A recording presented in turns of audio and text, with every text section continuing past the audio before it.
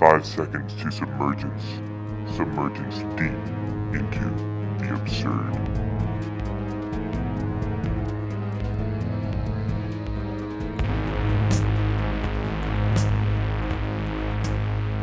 They say in the Bhagavad Gita that time is the waster of all peoples. Death, destruction, and turmoil are inevitable parts of existence. Philosophers like Friedrich Nietzsche go so far as to say that death is the necessary force behind creation. You need to destroy things in order to create. You need to burn down a forest in order to have the fertilizer to grow a new one.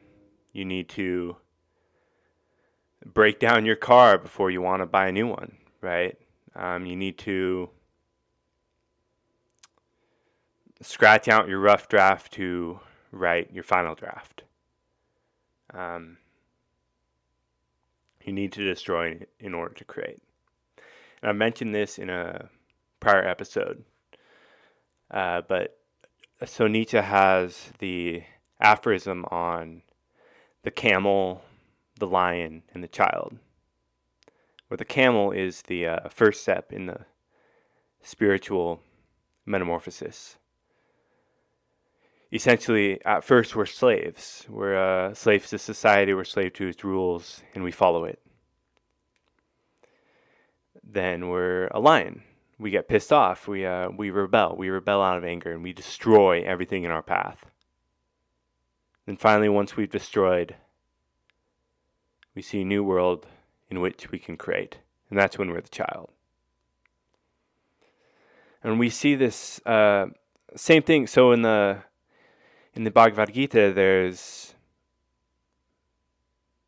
time being the waster of all peoples. Well, time is also the creator of all peoples, right? Over time, all things die, but over time, things are created as well. Things are born. Things come into existence. And in order to evolve, one must cut out that which weakens them and strengthen that which makes them stronger. Destruction as a necessary evil behind the force of creation is nothing new. Now let's say that I go and I start building a skyscraper. I'm unsure how tall I want it to be, but for the most part, I want it to be taller than everyone else's. I want it to be the tallest skyscraper ever known. Well, it turns out so does everyone else. So I start building a skyscraper and everyone else does, and I get around to the 100th floor. And when I get to that 100th floor, there's a new study that comes out. They say that the material that we're using to build all of our skyscrapers, it's faulty. Our skyscrapers are doomed to fail. They're going to collapse at some point. And the taller the building is, the more catastrophic it'll be. So after hearing this, all the other builders, many of them at least, they attempted to replace part by part their entire building with strong material, or just start all over in general. But no one could agree as to what the new material should be, so most of the buildings were left in constant stagnation and disputation. I, on the other hand, I ignored the evidence, and I refused to construct a new building. And I just kept building, taller and taller and taller. And I mean, all my other biggest competitors, they kept building too. They just said, fuck your damn evidence. I'm going to keep building. Screw this. Like, I'm already on the 100th floor. I have to keep going. Like, I can't just stop now, right? So I get to the 250th floor, and I start to realize that my building is becoming more and more fragile. A single earthquake would be enough to take the whole thing down. At that point, I'm thinking, well, destroying the building and starting all over with a better material would probably be a good idea. But I mean, I was already that far along. I was on the 250th floor, so screw that. I just kept going. But I mean, I started like at least replacing some of it part by part. Like as quickly as I could, right? Getting some people in and replacing it part by part. So around the 300th floor, another study came out saying that my architecture was outdated, that the new material I was using to reconstruct my building was not going to work with the design of my building. And unfortunately, I knew deep down that the study is completely unnecessary because it was obvious that my building was doomed for destruction. But nonetheless, I got that far, and I'm certainly not going to let my competitors get higher than me, so I kept going. Next thing you know, a big bad wolf blows the whole thing down, and now big bad wolves aren't allowed in airports anymore. You know the story. All no. If a system is built on faulty foundations, no amount of reformation will prevent it from collapsing. Reformation requires the utilization of new materials to make the old structure stronger. However, if the old structure is outdated, then how much good will reformation do? Ted Kaczynski, or most famously known as the Unabomber, or Unabomber, I'm not sure. I'll call him Crazy Uncle Ted, was a mathematician, philosopher, psychologist, and unfortunately a domestic terrorist of the late 20th century. As quoted from the FBI website, the man that the world would eventually know as Theodore Kaczynski came to our attention in 1978 with the explosion of his first primitive homemade bomb at a Chicago university. Over the next 17 years, he mailed or hand-delivered a series of increasingly sophisticated bombs that killed 3 Americans and injured nearly 24 more. Along the way, he sowed fear and panic. I found this on the web for his increasingly sophisticated on to kill 3 Americans and hear nearly 2,000 more. Check it out. Oh my God. Dude, Siri just talked. That's perfect for this discussion. Hold on. Hey Siri. Who is Ted Kaczynski? Theodore John Kaczynski, also known as the Unabomber, is an American domestic terrorist and former mathematics professor. Do you want me to keep reading? Yes. He was a mathematics prodigy, but abandoned his academic career in 1969 to pursue a primitive life. Between 1978 and 1995, he killed 3 people and injured 23 others in a nationwide bombing campaign against people he believed to be advancing modern technology and the destruction of the environment. Thanks, Siri.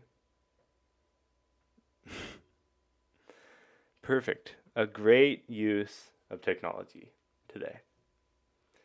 Anyways, Ted was completely against technology.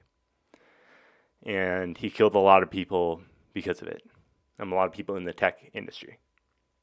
In 1995, Crazy Uncle Ted sent a 35,000-word essay to the Washington Post, threatening to strike again if it wasn't published. The FBI director decided to let them publish it, and with all the personality etched within the essay, they were able to gather enough evidence to arrest him on April 3rd, 1996. And he's still in prison to this day in like a supermax prison or whatever in Colorado. So while he destroyed the lives of a shitload of people and their families, this does not whatsoever subtract from the insights that he gave in his essay, Industrial Society and Its Future, which is becoming more and more relevant as time moves forward. I understand that it is perhaps immoral to entertain the philosophies of a terrorist, but in order to work with evil, we must first understand it. The FBI has said it themselves that Crazy Uncle Ted was an evil genius, and in many cases he was. We'll examine his essay not only to understand why he committed such horrible acts of destruction, but also to understand how society itself can be so twisted, corrupt, and broken as to turn a genius into a terrorist. So, without further ado, let's do an analysis on Ted Kaczynski's essay, Industrial Society and Its Future. The essay is composed of 27 parts, which each dive into different aspects of psychology, modern sociology, the problems with industrial society and technology, and why revolution is easier than reform. I'll go through each of the 27 sections, summarizing them and explaining their main points, starting with the introduction. It should be mentioned that I do not whatsoever advocate the use of violence to achieve one's ends. What I do advocate for, however, is one's need and desire to understand, think, and evolve. As such, this analysis is meant to give an insight as to how and why our society is fragile and corrupt. As mentioned, understanding evil is how one conquers it. While I do not necessarily believe in good or evil, I do believe in problems and solutions, with problems being evil and solutions being good.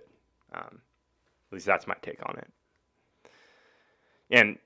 And obviously problems are relative to the person, right? It's evil that I have no way of opening a Corona Extra beer.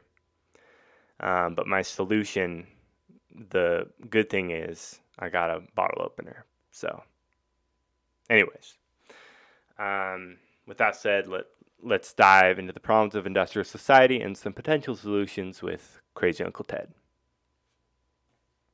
Okay, introduction. Ted begins with, and I quote, "The Industrial Revolution and its consequences have been a disaster for the human race. They have greatly increased the life expectancy of those of us who live in, quote-unquote, advanced countries. But they have destabilized society, have made life unfulfilling, have subjected human beings to indignities, have led to widespread psychological suffering in the third world, to physical suffering as well, and have inflicted severe damage on the natural world. The continued development of technology will worsen the situation. It will certainly subject human beings to greater indignities and inflict greater damage on the natural world. It will probably lead to greater social disruption and psychological suffering, and it may lead to increased physical suffering, even in, quote-unquote, advanced countries," end quote. So this paragraph kind of serves as a thesis statement, kind of a statement of the main conflict. We live in a deeply troubled society, especially after the Industrial Revolution. It's created widespread psychological suffering. I mean, I was even reading this book, Civilized to Death, by Dr. Chris Ryan. And there's, in part of it, it's saying that there's actually a large number of toddlers who are legit on antidepressants today. Lots of people are depressed. They can't handle the stressors of modern society. I mean, I shouldn't even get into you'll find out later. I don't want to give away the main points of his essay, but it's fucked up. There's a lot of bad shit going on these days, and there was a time when things were a lot simpler. And I mean, look at me. I'm I'm recording a podcast. I mean, I have a microphone that was made somewhere. I don't even know. I have a computer monitor I'm reading my notes off of. I have a computer sitting in front of me that I'm recording this on. I have a beer that was produced at some factory somewhere, where the barley or whatever was grown somewhere else, and the material to make the glass was made somewhere else in the factory, and all this is just this huge freaking conglomerate of multiple things, and I'm taking part of it, yeah. But I mean, I guess I enjoy industrial society, but it definitely has problems, and that's kind of one thing that I want to bring up is that we don't have to abandon technology, but we can look at Ted's essay in another light, and not let's not completely get rid of society, but we can definitely understand what's going on and why people are so upset, right? Anyways, just so you know, all the paragraphs are numbered. I'm not going through every single paragraph. I kind of just have points from each section, and I'll say like the section before I get into the paragraphs. But anyways, the next point, the system may survive or it may break down, but the larger the system is, the harder it'll fall, right? The bigger they are, the harder they fall. And even if industrial society survives, there will be nothing more than engineered products, and will be nothing more than engineered products of a system that enslaves us. There is, quote, no way of reforming or modifying the system so as to prevent it from depriving people of dignity and autonomy. Now, this is where Crazy Uncle Ted earns the title of Crazy Uncle Ted, as he then advocates for a, quote, revolution against the industrial system, whose, quote, object will be to overthrow the economic and technological basis of present society. So he then throws in a disclaimer mentioning that he is not giving an analysis on everything wrong about society, but those things that are given little attention but are also making a huge impact. Section 2, the psychology of modern leftism. So we live in a deeply troubled society. One of the biggest manifestations of this is leftism. So a psychological analysis of leftism will suit the purposes of the essay. Just like as my own disclaimer, I know Ted will give a lot of disclaimers, so this is almost like a fourth wall break. I'm kind of like, as I'm doing my notes, I'm kind of like explaining it like as if I'm Ted, and then I'm kind of like breaking away and like maybe sometimes like analyzing what's going on. So you might be unaware if like I'm saying something or if I'm just like summarizing part of the essay. But for the most part, I'm just summarizing the essay. Anyways, Ted is not describing leftism as a movement or political category, but rather a psychological type, where there are two psychological tendencies that underlie leftism. This is 1, feelings of inferiority, and 2, over-socialization. Okay. Section 3, feelings of inferiority. Quote, by feelings of inferiority, we mean not only inferiority feelings in the strict sense, but a whole spectrum of related traits: low self-esteem, feelings of powerlessness, depressive tendencies, defeatism, guilt, self-hatred, etc. We argue that modern leftists tend to have some such feelings, possibly more or less repressed, and that these feelings are decisive in determining the direction of modern leftism. End quote. Interpreting anything said about you as derogatory is a sign of feelings of inferiority, low self-esteem, etc. And yeah, I mean, I'm even guilty of this. I'll like hear people, like even like my girlfriend, like say something about me, and I'll interpret it as negative, and it's just totally objective thing that she's saying. It's just like she's making an observation, right?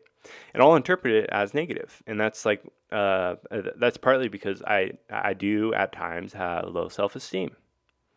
I do at times feel poor about myself, and I am slightly left at times, slightly right, and I don't know how all this ties into like left side of the brain and right side, but yeah, I mean it's a sign of low self-esteem. When you hear something negative, or when you hear something you interpret as negative about yourself, then you're kind of already thinking those things about yourself, right? So that's why you notice it. So minority activists often take words that originally had no derogatory meaning, such as Oriental, handicapped, or chick, then replace them, or then place an offensive connotation upon them. Yeah, so like no one gets upset when you call a guy, right? But guy is like basically the same It's the male equivalent of chick, and chick is now offensive, right? But it's just a word that means girl, right? I mean, and it's fine if you think it's offensive, but just think about that for a second. Like, why is guy not offensive, but chick is? So he brings up the example of animal rights activists insisting that one should not use the word pet, but rather animal companion. Now that is interesting. I mean, for me, so like my thing with pets is like I like having them, but for some reason I do feel guilt with like having pets because I'm just thinking like this is almost like the same thing as basically having a zoo. Like I know their lives are good, but like the whole freedom thing. But I mean, I'll use that like example myself. I'm like, oh God, like the thing is like it's kind of like a push away from the truth of it, because like having a pet, you're basically holding a animal captive to like have it give you affection and more comfort. Like, maybe not that strict, but like calling a pet an animal companion is kind of almost taking away the the badness of it. Like calling it a pet, like that's more like, yeah, it's a pet. Like that's the truth. It's just a pet, It's not an animal companion. It's a pet. I don't know. But anyways, they do not want people to use words that could have a negative interpretation. Why? Because, well, that's he'll get into it, but it's a low self-esteem thing. So the people most sensitive to, quote, politically incorrect, unquote, terminology are usually not even the ones that belong to the group which the term refers to. Ted points out that, quote, political correctness has its stronghold among university professors who have secure employment with comfortable salaries, and the majority of whom are heterosexual white males from middle to upper middle class families, unquote. Leftists identify themselves with the problems of groups that have images of being weak, defeated, repellent, or otherwise inferior. That is, the leftists identify with these groups precisely because they themselves believe they're inferior. How else would they identify with feelings of inferiority if they did not believe so-called quote-unquote inferior groups are inferior?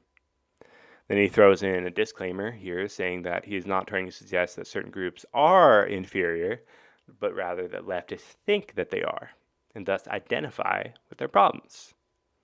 And that's an important distinction to make here, is that Ted's not calling anyone inferior, any group inferior. He's just saying that like he's kind of stating that leftists view these people as inferior, and that's why they relate to their problems. That this example is like brought up a lot with conservatives today on how like a lot of companies like, oh yeah, we need to increase the number of like black people or whatever in employment. We just need to hire black people because they're black or whatever. And it's like, okay, you just need to like give out handouts because of their color. You don't believe that they can get there on their own through skill. And so like that's kind of like my thought there. Well, like there's plenty of black people that can get to these higher positions through skill, right? It's like it's totally a thing where people are thinking like in their subconscious mind that certain groups are inferior and they need to be like let in, right?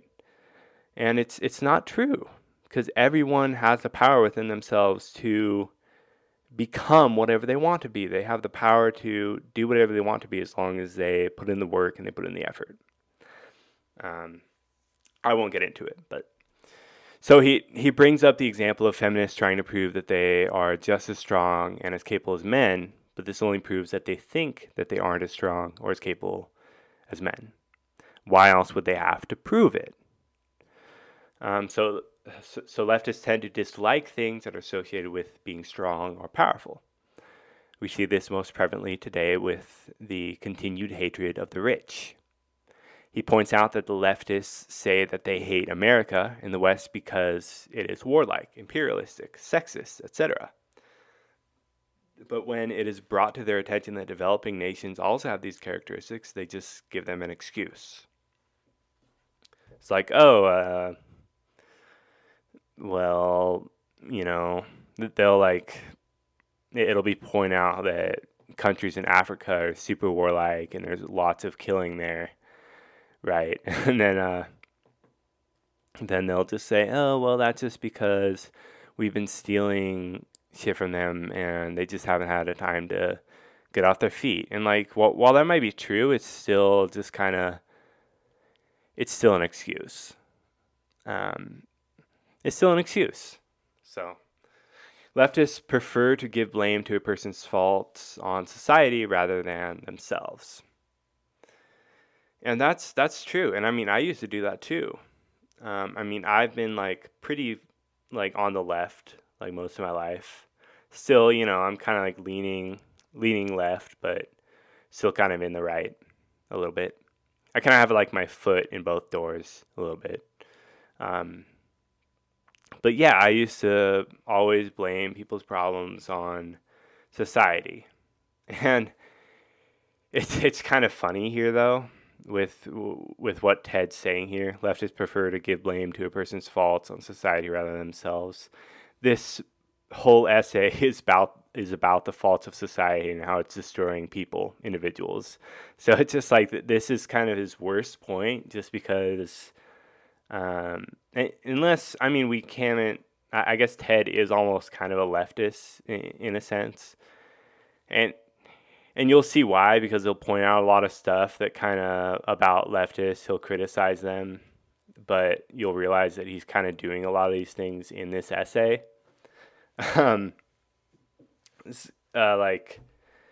Like he talked about how leftists, they'll have a lot of unrealistic ideologies about the world. Okay, well, sorry, dude, but your essay is slightly unrealistic.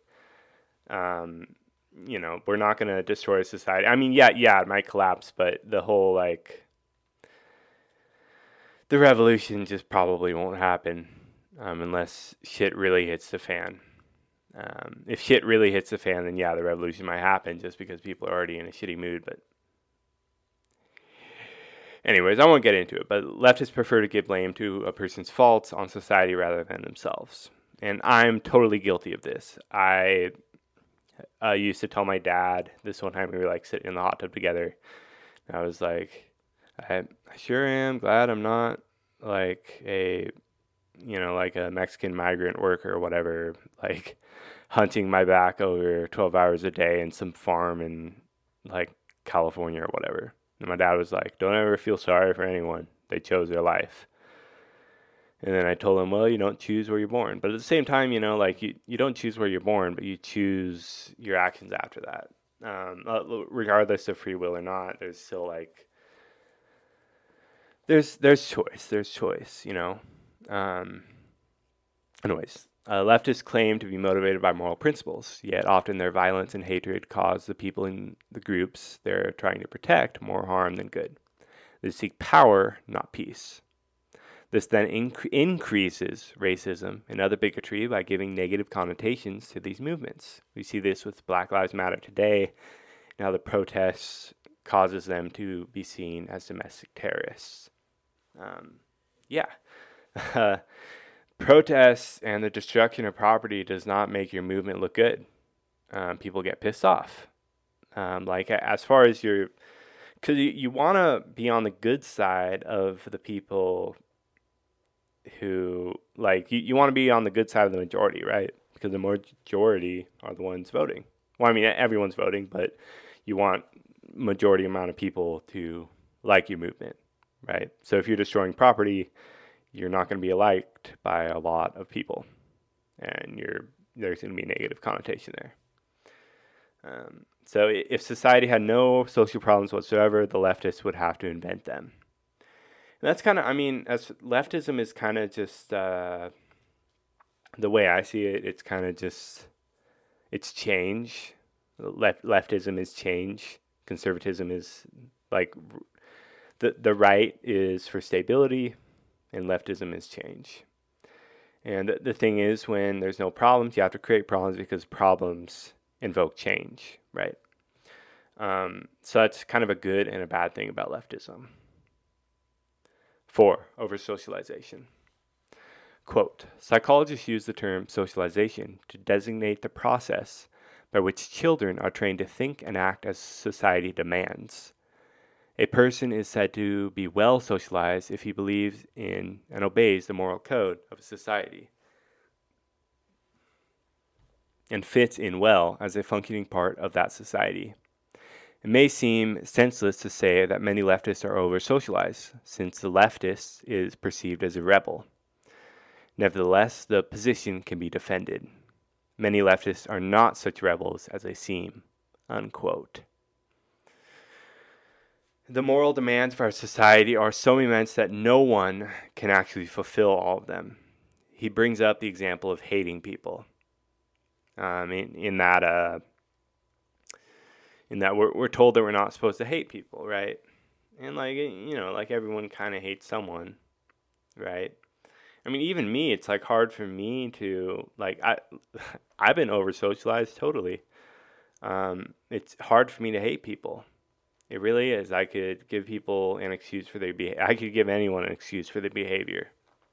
I could say, oh, he's just troubled, or oh, blah blah blah, right? Yeah, it can be a good thing and a bad thing.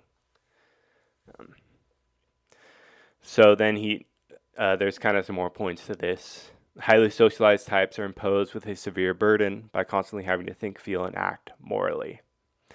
So this kind of goes back to the series that I did with Mina on self-reliance, in that a lot of people are so reliant on other people that, or like they feel so dependent on other people that they feel so like trapped by their morality, like they can't even tell the truth sometimes, like they have to like be nice to people constantly. They have to say yes to people constantly, and they're so like chained by their morality that they're like slaves to it,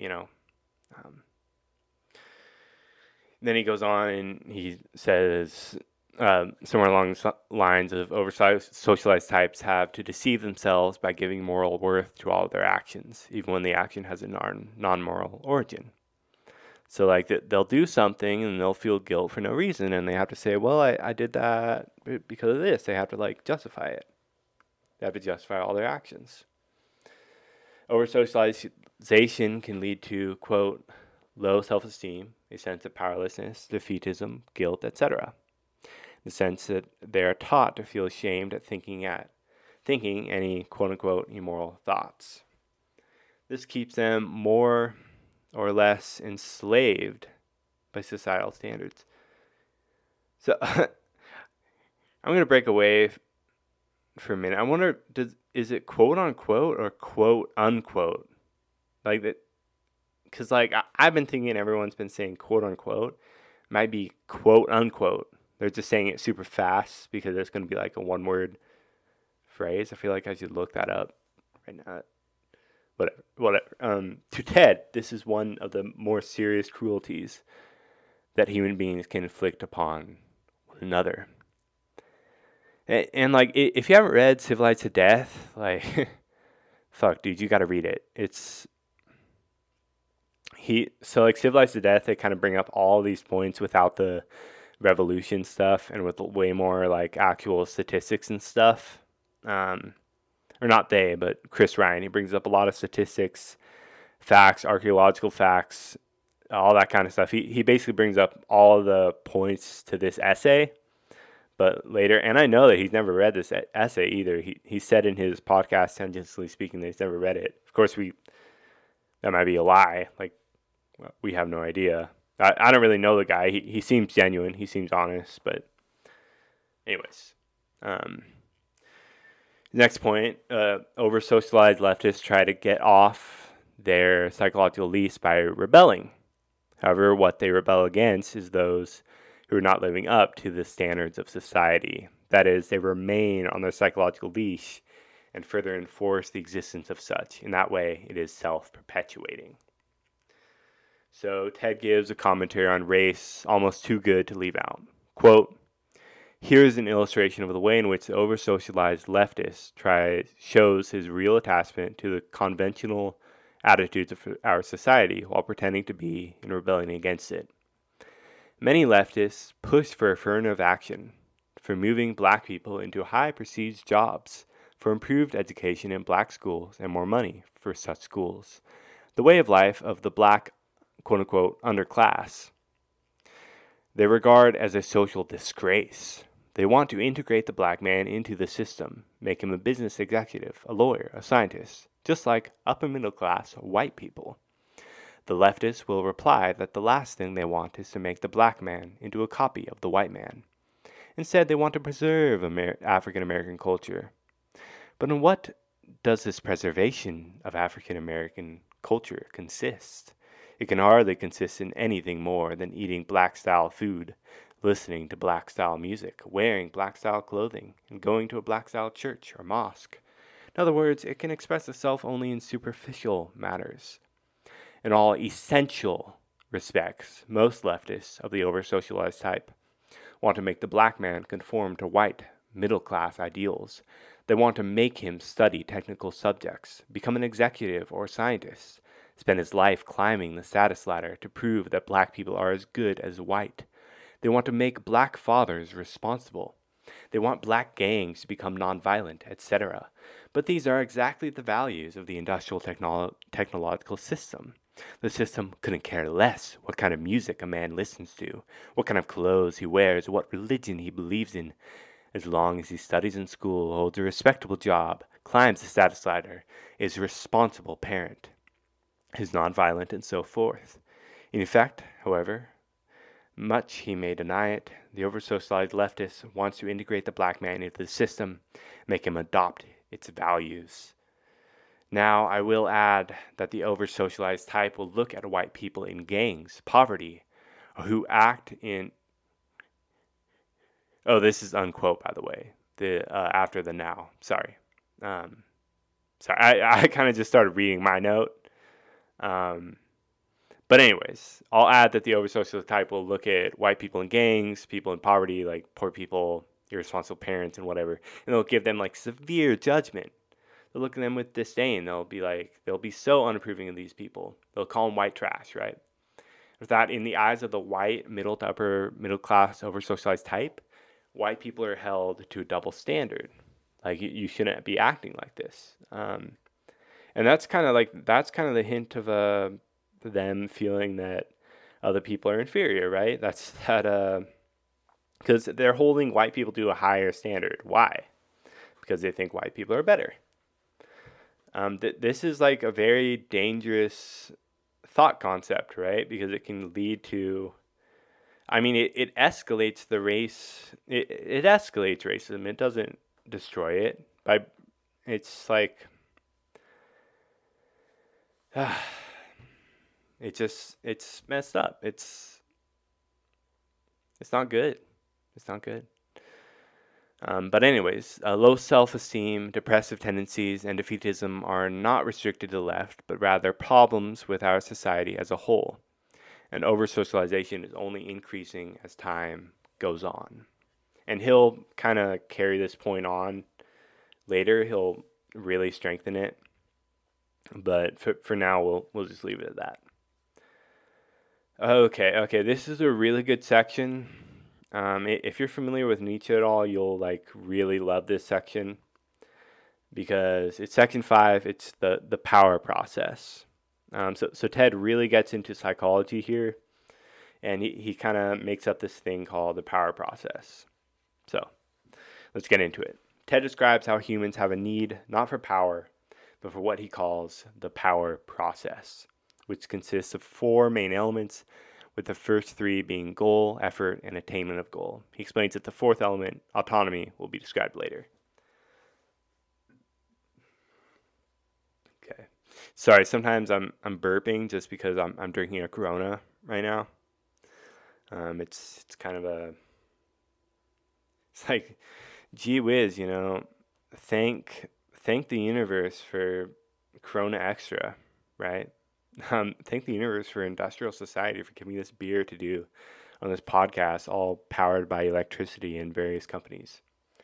Anyways, having anything you want just by wishing for it would be fun at first, but it would certainly get boring and depressing over time. Ted brings up the example of leisured, secure aristocrats usually ending up becoming bored, hedonistic, and demoralized, even though they have power. That said, quote, power is not enough. One must have goals toward which to exercise one's power. And I know I mentioned the movie Gladiator in a couple of podcasts ago, and you'll see that with Marcus Aurelius' son. And even looking in the history of Marcus Aurelius' son, you'll see that power corrupted him because he didn't have any goals to look for, other than being an asshole. So, anyways. So, now here, I can't help but to think of Camus' Myth of Sisyphus, in that the struggle itself towards the heights is enough to fill a man's heart. Ted is saying that not only is it enough, but it is necessary in order to fill your heart. You can't just be on the top and your heart be full.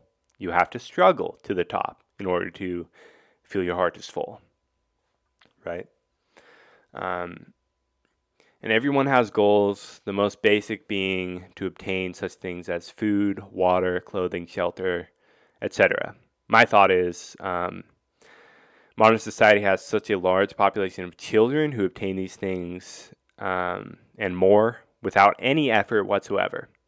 That said, they grow up becoming bored, depressed, and demoralized. And like, I am one of those kids, I got a lot of stuff without working for it as a kid.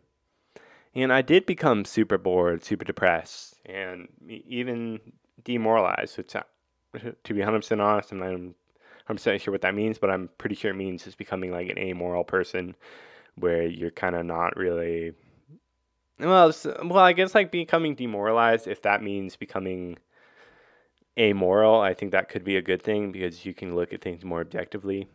I'm not sure. Anyways, quote, consistent failure to attain goals throughout life results in defeatism, low self-esteem, or depression. Thus, in order to avoid serious psychological problems, a human being needs goals whose attainment requires effort, and he must have a responsible or a reasonable rate of success in attaining his goals, unquote. Okay, part 6, surrogate activities.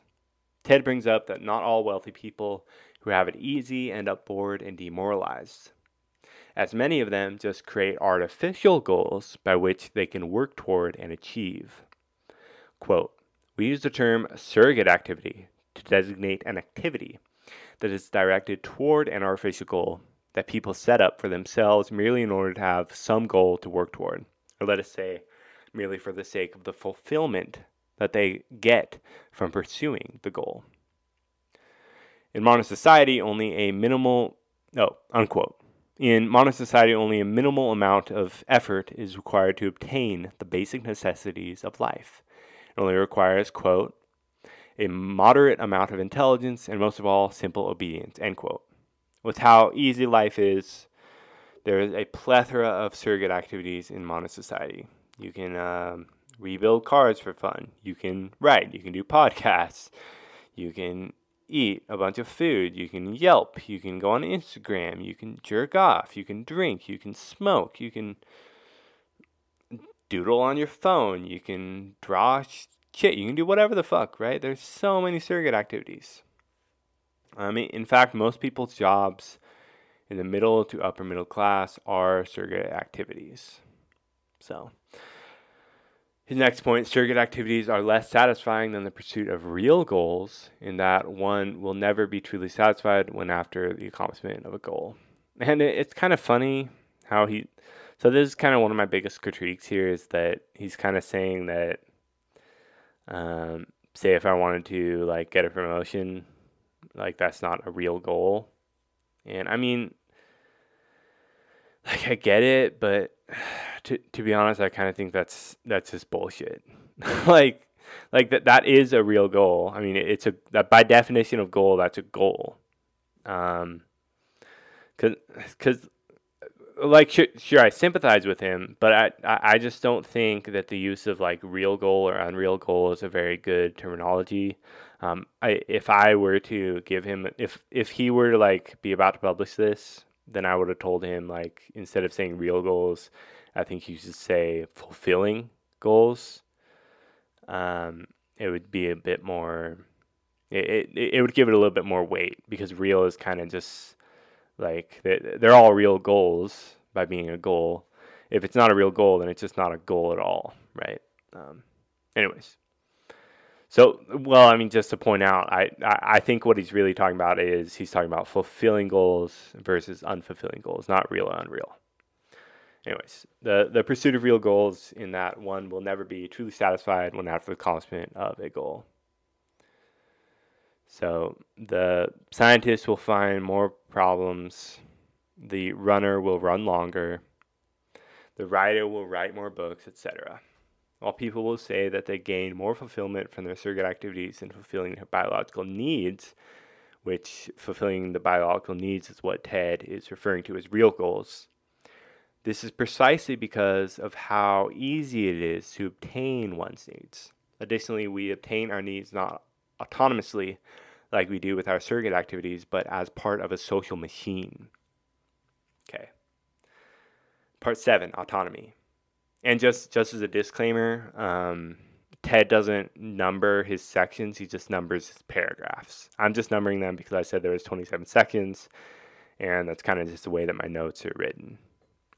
Anyways, part 7, autonomy. A, quote, autonomy as a part of the power process may not be necessary for every individual, but most people need a greater or lesser degree of autonomy in working toward their goals. Their efforts must be undertaken on their own initiative and must be under their own direction and control. Yet most people do not have to exert this initiative, direction, and control as single individuals. It is usually enough to act as a member of a small group.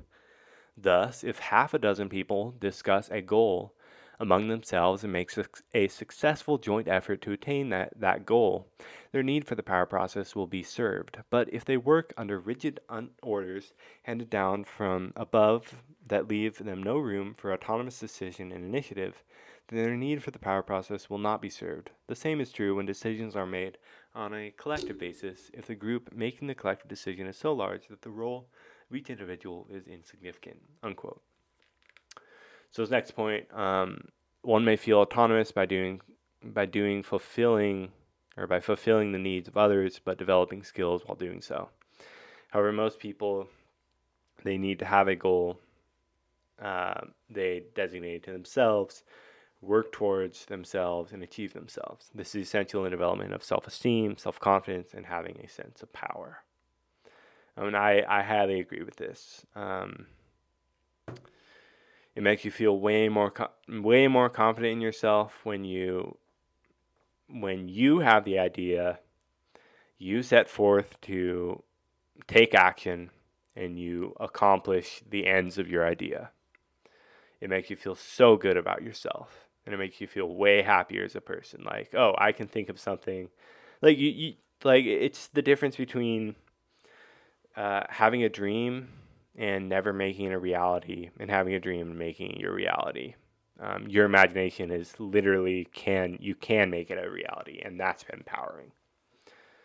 So his next point, not having the ability to go through the power process with a significant rate of success can lead to, quote, boredom, demoralization, low self-esteem, inferior feelings, defeatism, depression, anxiety, guilt, frustration, hostility, spouse or child abuse, insatiable hedonism, abnormal sexual behavior, sleep disorders, eating disorders, etc. So essentially, Ted thinks it leads to all of our psychological problems. And he's kind of right. He's very right in a sense, because when you're experiencing a psychological problem, you do feel weak. You feel powerless. It feels horrible. Anyways, part 8, sources of social problems. So the mental / behavioral problems mentioned in the previous section were not nearly as prevalent in primitive societies. And primitive man actually had less stress and frustration and more fulfillment with life than modern man does. Society today is going crazy and we're developing more and more problems as we go. And that is so true. In modern society, every new solution creates more problems. Every new invention just creates more problems. Like you invent a car and now everyone has to drive. Now we have to build all these roads, and the more problems you solve, the more problems you have. More money you have, the more money you spend, right? That's just how it is. More people, more pollution, more guns, more violence. Well, that actually might not be true. I'm not sure if more guns lead to more violence. I think more so more violence leads to more guns. But there's this one episode of the Nietzsche podcast that kind of talks about mistaking effects for causes. If I find it, I'll add it to the link of this video. And as a side note, I just appeared on the Nietzsche podcast. Go check it out. He kind of does this side series within the series called Untimely Reflections, and I'm in one of the episodes and we talked about death and God. It was almost like a yin yang sense. So go check it out. Go check out his show. He's got some really cool stuff on there. So, anyways, let's sorry for the PSA. Let's get back to it. We are required to live in ways completely different than how we evolved to live. That is, our society goes against our very nature as human beings. Then it brings up that among these abnormal conditions are, quote, excessive density of population, isolation of man from nature, excessive rapidity of social change, and the breakdown of natural small-scale communities such as the extended family, the village, or the tribe. Increased population density increases aggression and stress. The Industrial Revolution increased population density on a mass scale, causing humanity to essentially grow like a cancer cell on the Earth's surface. And that is just... Now, Ted didn't say the cancer cell part. That was what I added. Or I might have added that whole second. I'm not sure. But yeah, we are growing like a cancer cell. I mean, I kind of got that idea from, I was watching like a Joe Rogan stand-up comedy years ago before I even knew about Joe Rogan. It was just like a random thing that I found on Netflix, and I had no idea who he was. But he was flying in an airplane. The camera kind of shifted to like a city. He was like looking over, and he said, "Look at us. Look at that. We are a cancer. We're just growing out of proportion. We're destroying everything." And that is so true. That's what's happening. We're growing like a cancer cell. We're killing the earth. We're killing everything in our path. And that's not like no amount of not littering or like not driving your car is going to change that. So, his next point. For primitive societies, nature offered a relatively stable environment in that nothing out of the ordinary or new ever came to be. All the weather disasters of 1,000 years ago still happen and will continue to happen for millennia to come. Human society, on the other hand, changes continuously and thus contains no stable framework whatsoever. And it changes even more today, and it's continuing to change at a faster rate. And then he brings up the conservatives are fools in that they whine about the decay of traditional values while also supporting technological advancements and economic growth. Like you're not going to have your old values aren't going to stay in place if we continue technological growth and we continue economic growth. That's just not how it works. So next, the system breaks up communities in that people often have to move away from their families to get a job elsewhere. People must be more devoted to the system than they are to their families. And that is more and more true every day. People are leaving their communities, they're going elsewhere. And like, well, you know, a lot of people want to. They want to get out of the small town. They want to live in a city. And I guess almost in a sense the system has changed their mind in a way.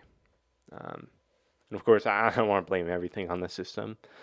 Some people might have just really hated being in a small town. Might have just been boring as fuck. But he brings up a good point in that, like, people just, it's more common these days anyhow, right? And the next point, people cannot even hire their friends or family for a job today without looking as if they are discriminating against other people.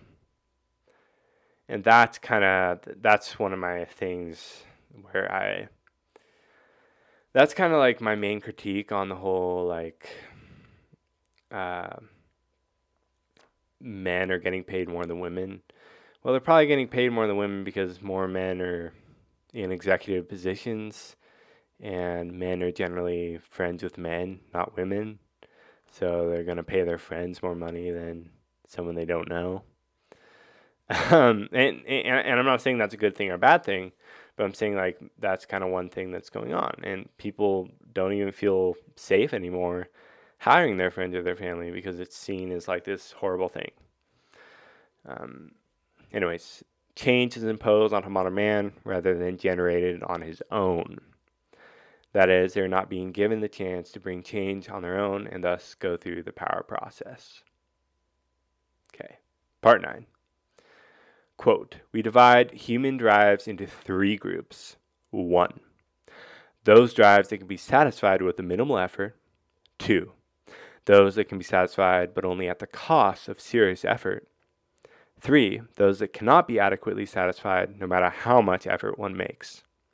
The power process is the act of satisfying the drives of the second group.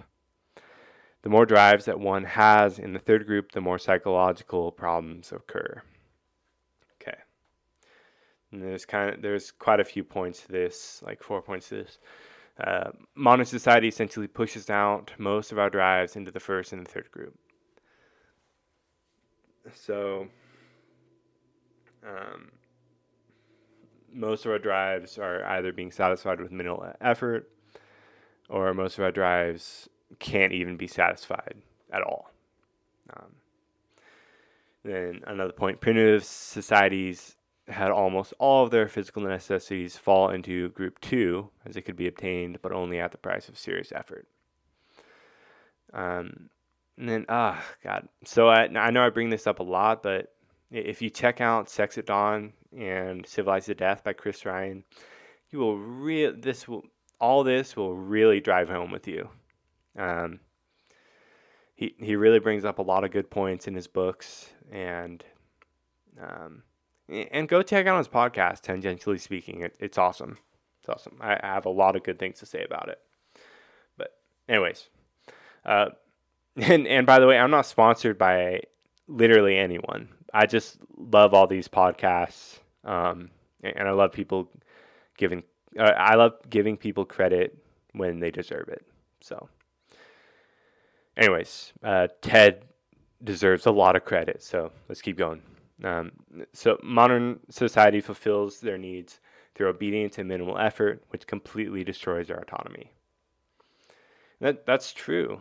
Like, we depend on everything in our society. We depend on this huge system, and it makes us feel so non-autonomous. It makes us feel so, like, powerless to it all, you know?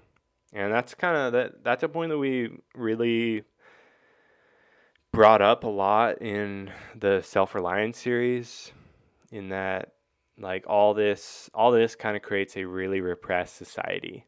And in a repressed society where you're basically forced to be reliant on everyone else, it's important to steal some of that reliance back for yourself.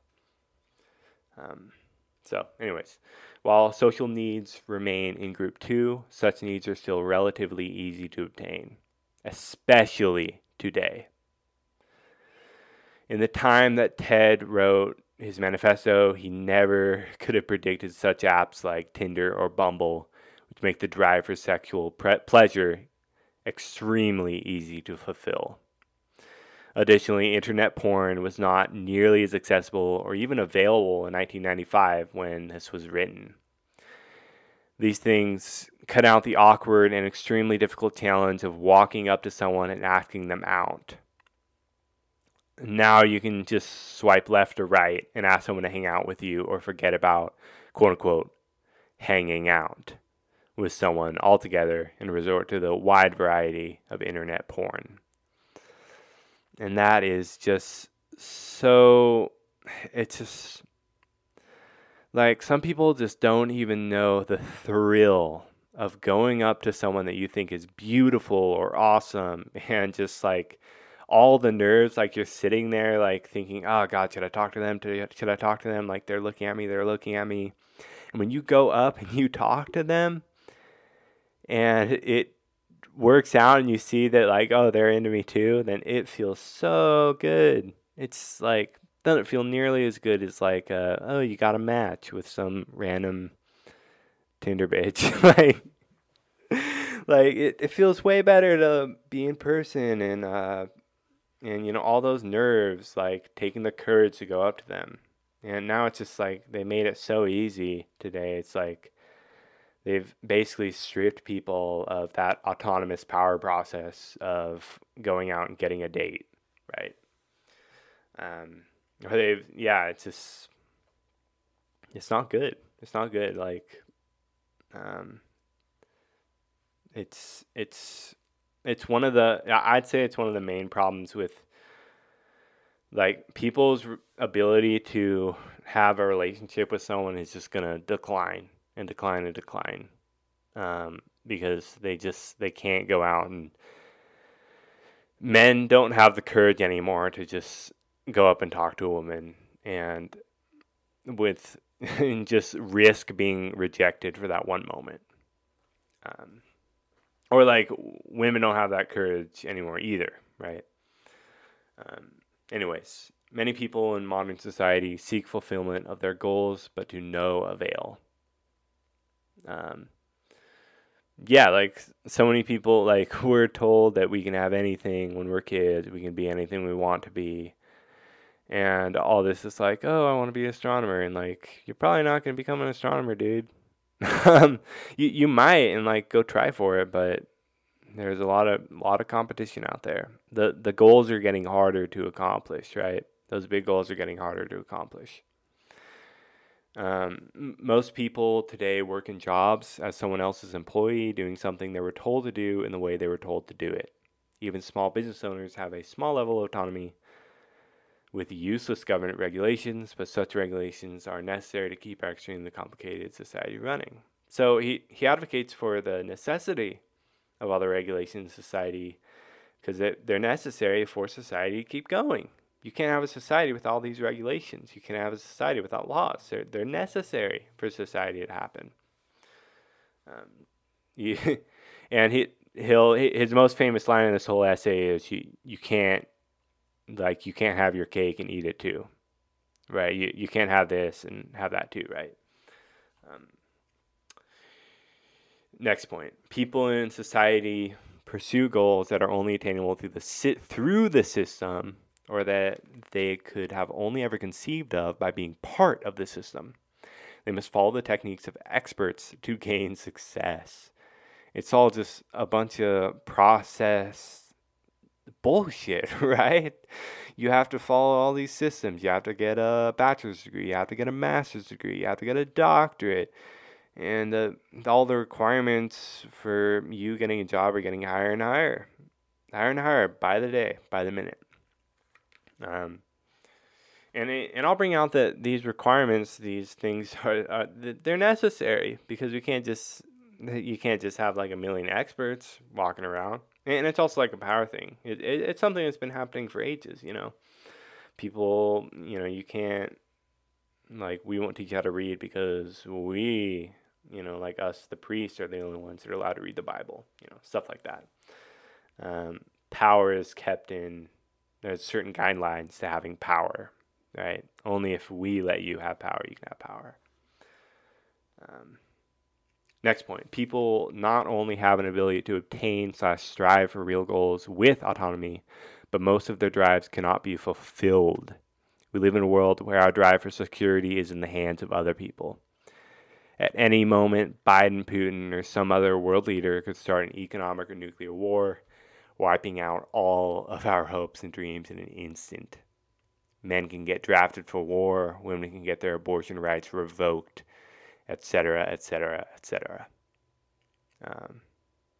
Yeah, it's fucked up. We live in a world where you're not even allowed to die anymore. You're not even allowed to go out like not covering your mouth. Sure. So like, to be clear here, I sympathize with like wearing a mask. Like I wear a mask when I go to like the store and whatever. Mainly because I don't really want to get COVID and go home for Thanksgiving and give it to my mom or something because she has asthma, right? But like, enforcing all this shit on people, forcing people to sick themselves with a vaccine, forcing people to wear a mask, like all this is for the system, right? This is for, because if you don't get a vaccine, then people are going to die. And if people die, then people can't work for us. People can't make us money. People can't promote the success of the system. It's all about the system, right? It's all about the success of the system. It's all about the success of the herd. All about consumption. It's all about production. And that's just the, like people talk about, and that's kind of what Ted brought up earlier with, they'll say that the left will say that all this stuff is because it's the moral right thing to do. It's not about you, man. It's about everyone else. And it's like, it's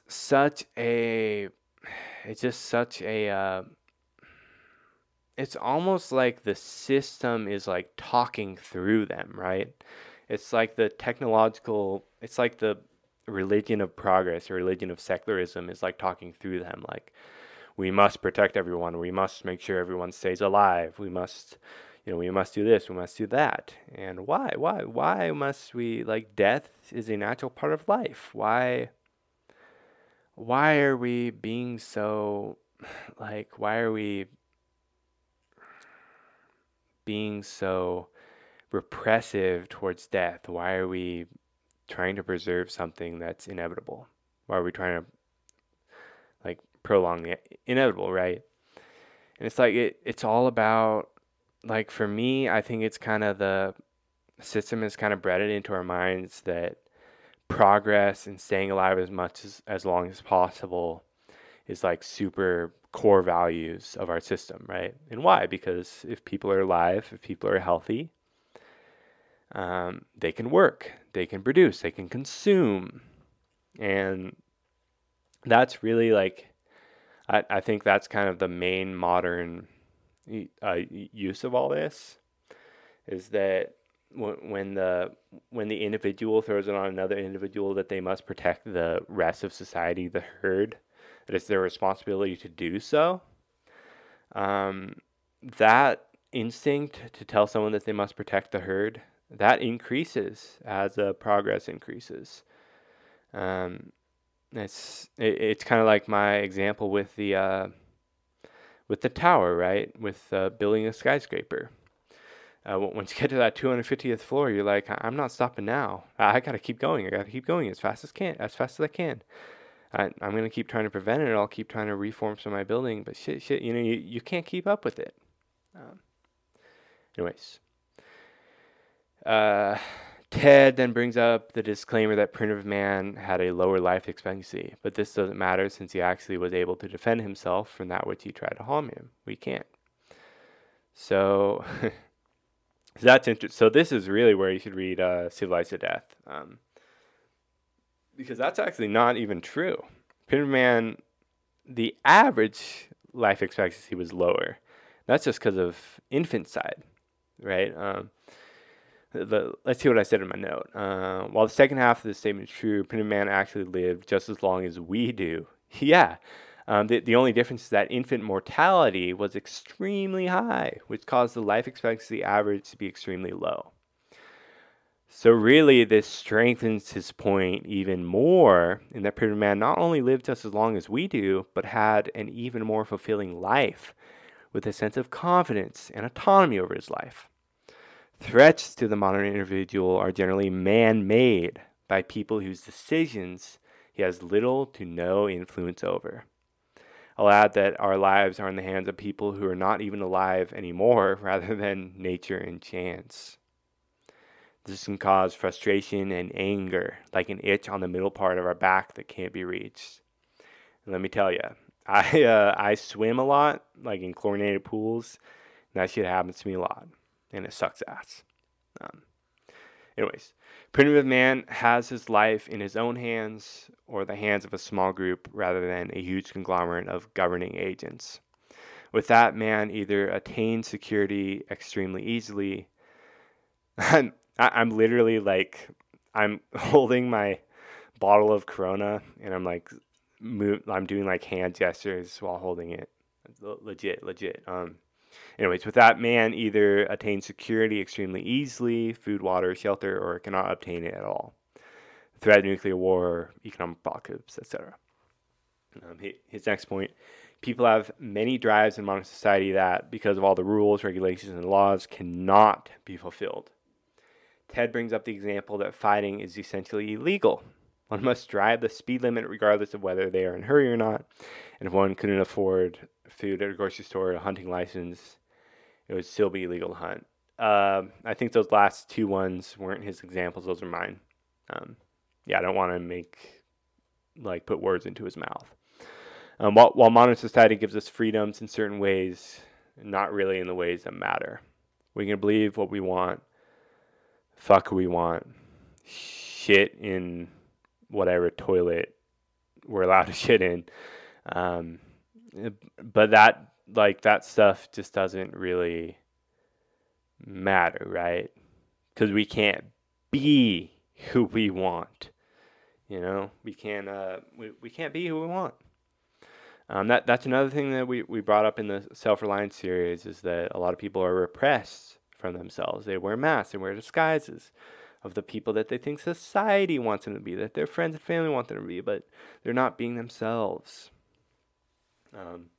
Our behavior is regulated by social pressures as well. A lot of our behavior is pressured, is caused by social pressures. I bet most people go to college because they feel like they should, right? So let's see. So his next point, primitive society is a series of stages. One learns to hunt, has children, then dies. And he makes it more sophisticated than that, but I'll bring up the point that this isn't necessarily a good point, or at least he doesn't really explain it very well, just because the way that he explains it, it's just not a good example, just because we also most people in our society have a series of stages in their lives. You go to school, go to college, you work, you get married, you have kids, and you die. You learn hunt, you have a mate, you get a kid, and then you die. It's kind of like the same. There's like a series of stages too. But I know what he means, especially like reading Civilized to Death. Chris Ryan kind of brings up how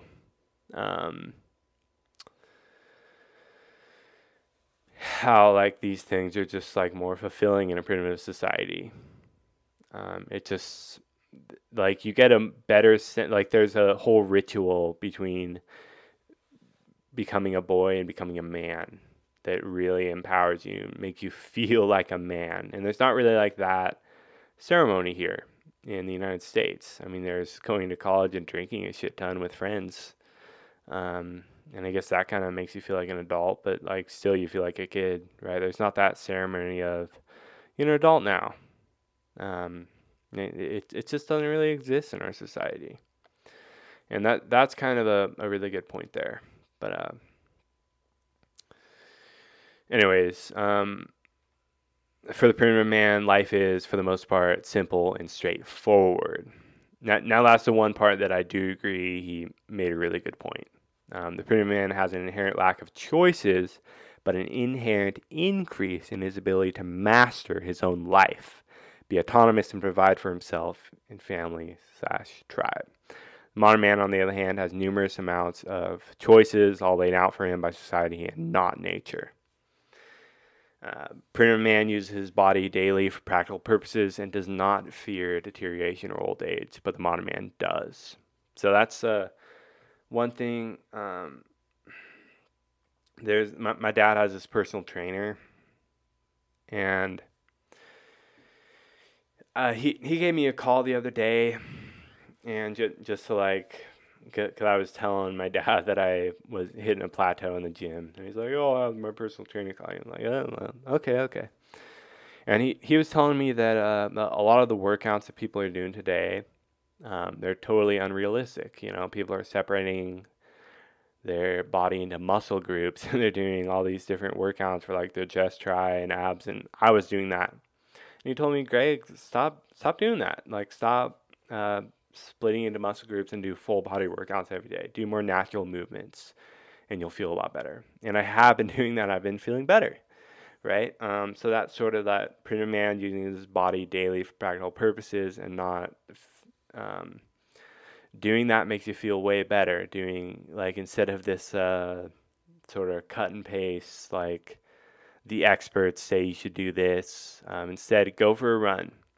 Do some burpees, you know, like go run on a mountain, go for a swim, do more engaging workouts that engage your whole body. So that's kind of like my super modern interpretation on this, is that it feels better when you kind of fit into that natural vibe of your body. Anyways, the primitive man uses his body daily for practical purposes and does not fear deterioration or old age, but the modern man does. And like, why do I work out? Because I fear deterioration and old age. I fear being ugly, stuff like that. The primitive man doesn't. He just exercises because he has to, right? He has to. He has to exercise to go get his food. He has to exercise to survive. Exercise is a part of his nature. It is the man whose need for the power process has been satisfied, who feels prepared to accept the end of his life. And that is so true. People in primitive societies, and this is also more knowledge from Civilized to Death. Basically, all my knowledge of like tribal peoples are from that book and from listening to his podcast, Chris Ryan's podcast. Anyways, it's that is so true, because in primitive societies, they don't fear death as much as we do. And I brought this up in the Nietzsche podcast too, in that primitive, or like in our society, we're so alienated from death. We're so alienated from like seeing death that we just aren't prepared for death. We fear it like no other, right? So his last point in this section: if the system gives the opportunity for autonomy and the will to power, as I'll call it, because it's, I mean, Ted's basically talking about the will to power here. I'm not sure if he's read Nietzsche, but he's definitely has, and that's kind of probably where he got this whole power process going. I mean, the power process is basically the will to power in a more cut and paste, like this and this sort of way, instead of an abstract way. It's more like it's more tangible the way that Ted describes it. It's his own kind of take on the will to power, I think. That's at least my interpretation. Anyways, if the system gives the opportunity for autonomy and the will to power, then they're still on the leash of society. They're not actually like in that process, right? They didn't activate autonomy. And they must be off the leash in order to fulfill the power process. Okay. Part 10. How some people adjust. Some individuals have a weak drive for power and thus feel perfectly comfortable in modern life. Some individuals may have an exceptional drive which disallows them from ever getting bored of trying to fulfill it. This is me with writing and podcasting. Some individuals, although having a large amount of money, are so susceptible to advertising that they are actually poor. Yeah, like some people like spend a shit ton of their money, like they make a good amount of money, and you think that they'd be rich. Like you tell that, like they tell you their salary, like, oh, damn, man. But you hear that they're not saving any money because they keep spending all their money. It's coming through to them like water. People may satisfy their need for power by identifying. Oh, wait, hold on. But I'll also bring up the point, and there's something that Ted will bring up later, is that this society is kind of something that I was thinking about when I was going shopping the other day, because I I bought an energy drink, and I bought a another little like ice drink, like one of those sparkling ice like water things. And I was thinking, oh, and that was after working like a 10-11 hour day, right? And I was like, oh, this society, like producing, like working, being a laborer makes you want to consume. So it's kind of like this self-perpetual engine, right? You might make a lot of money, you might produce a lot for this society, but that'll just make you want to consume more, and thus contributing to the need to produce, right? The more you consume, the more people have to produce for you to continue consuming. And this is also something that Chris Ryan brings up in Civilized to Death. Not Chris Ryan, sorry. This is something that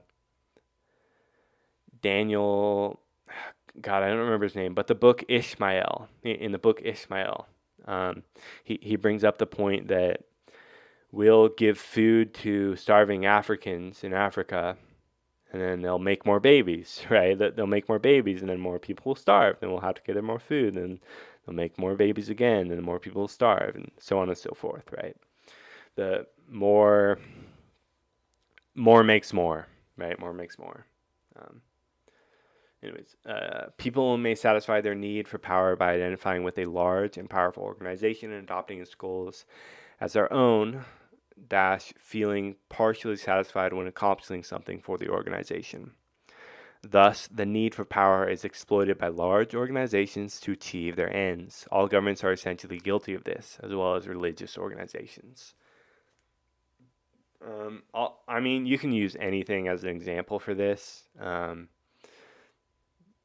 So I'll just leave it up to you to come up with those examples. For other ways that people adjust, I highly recommend reading Zapp's The Last Messiah, as he goes into how people adjust to modern society and the fear of death through distraction, anchoring, sublimation, and isolation. Which I won't explain those, just because I'll probably do an episode on The Last Messiah at some point. Because I think it's an extremely important work.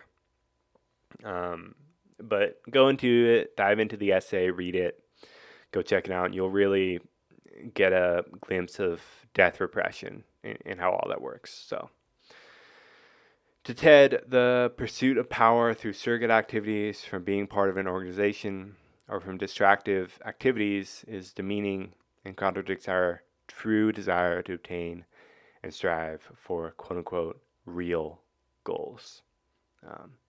I'll say fulfilling goals that contribute to our biological needs, our biological nature. Okay, so we just brought up a lot of stuff. It's been an hour and 24 minutes. So I'm going to end it there for part 1 of Industrial Society and its Future, and let some of that stuff be processed. Maybe let you, the listener, go and read some of the essay and kind of get kind of a firmer grasp on what's going on, maybe go read like a summary of Civilized to Death, go read a summary of Ishmael, go read a summary of Sex at Dawn, read this essay, obviously, go check out some documentaries, go do whatever you can to kind of get a better grip on all this, and then come back for next week's episode on part 2. It's gonna be the last part. It's gonna be a 2-part series on Crazy Uncle Ted's Manifesto, Industrial Society and its Future. Anyways, thank you so much for listening, and don't let society tear you down too much. Take it easy, and thank you for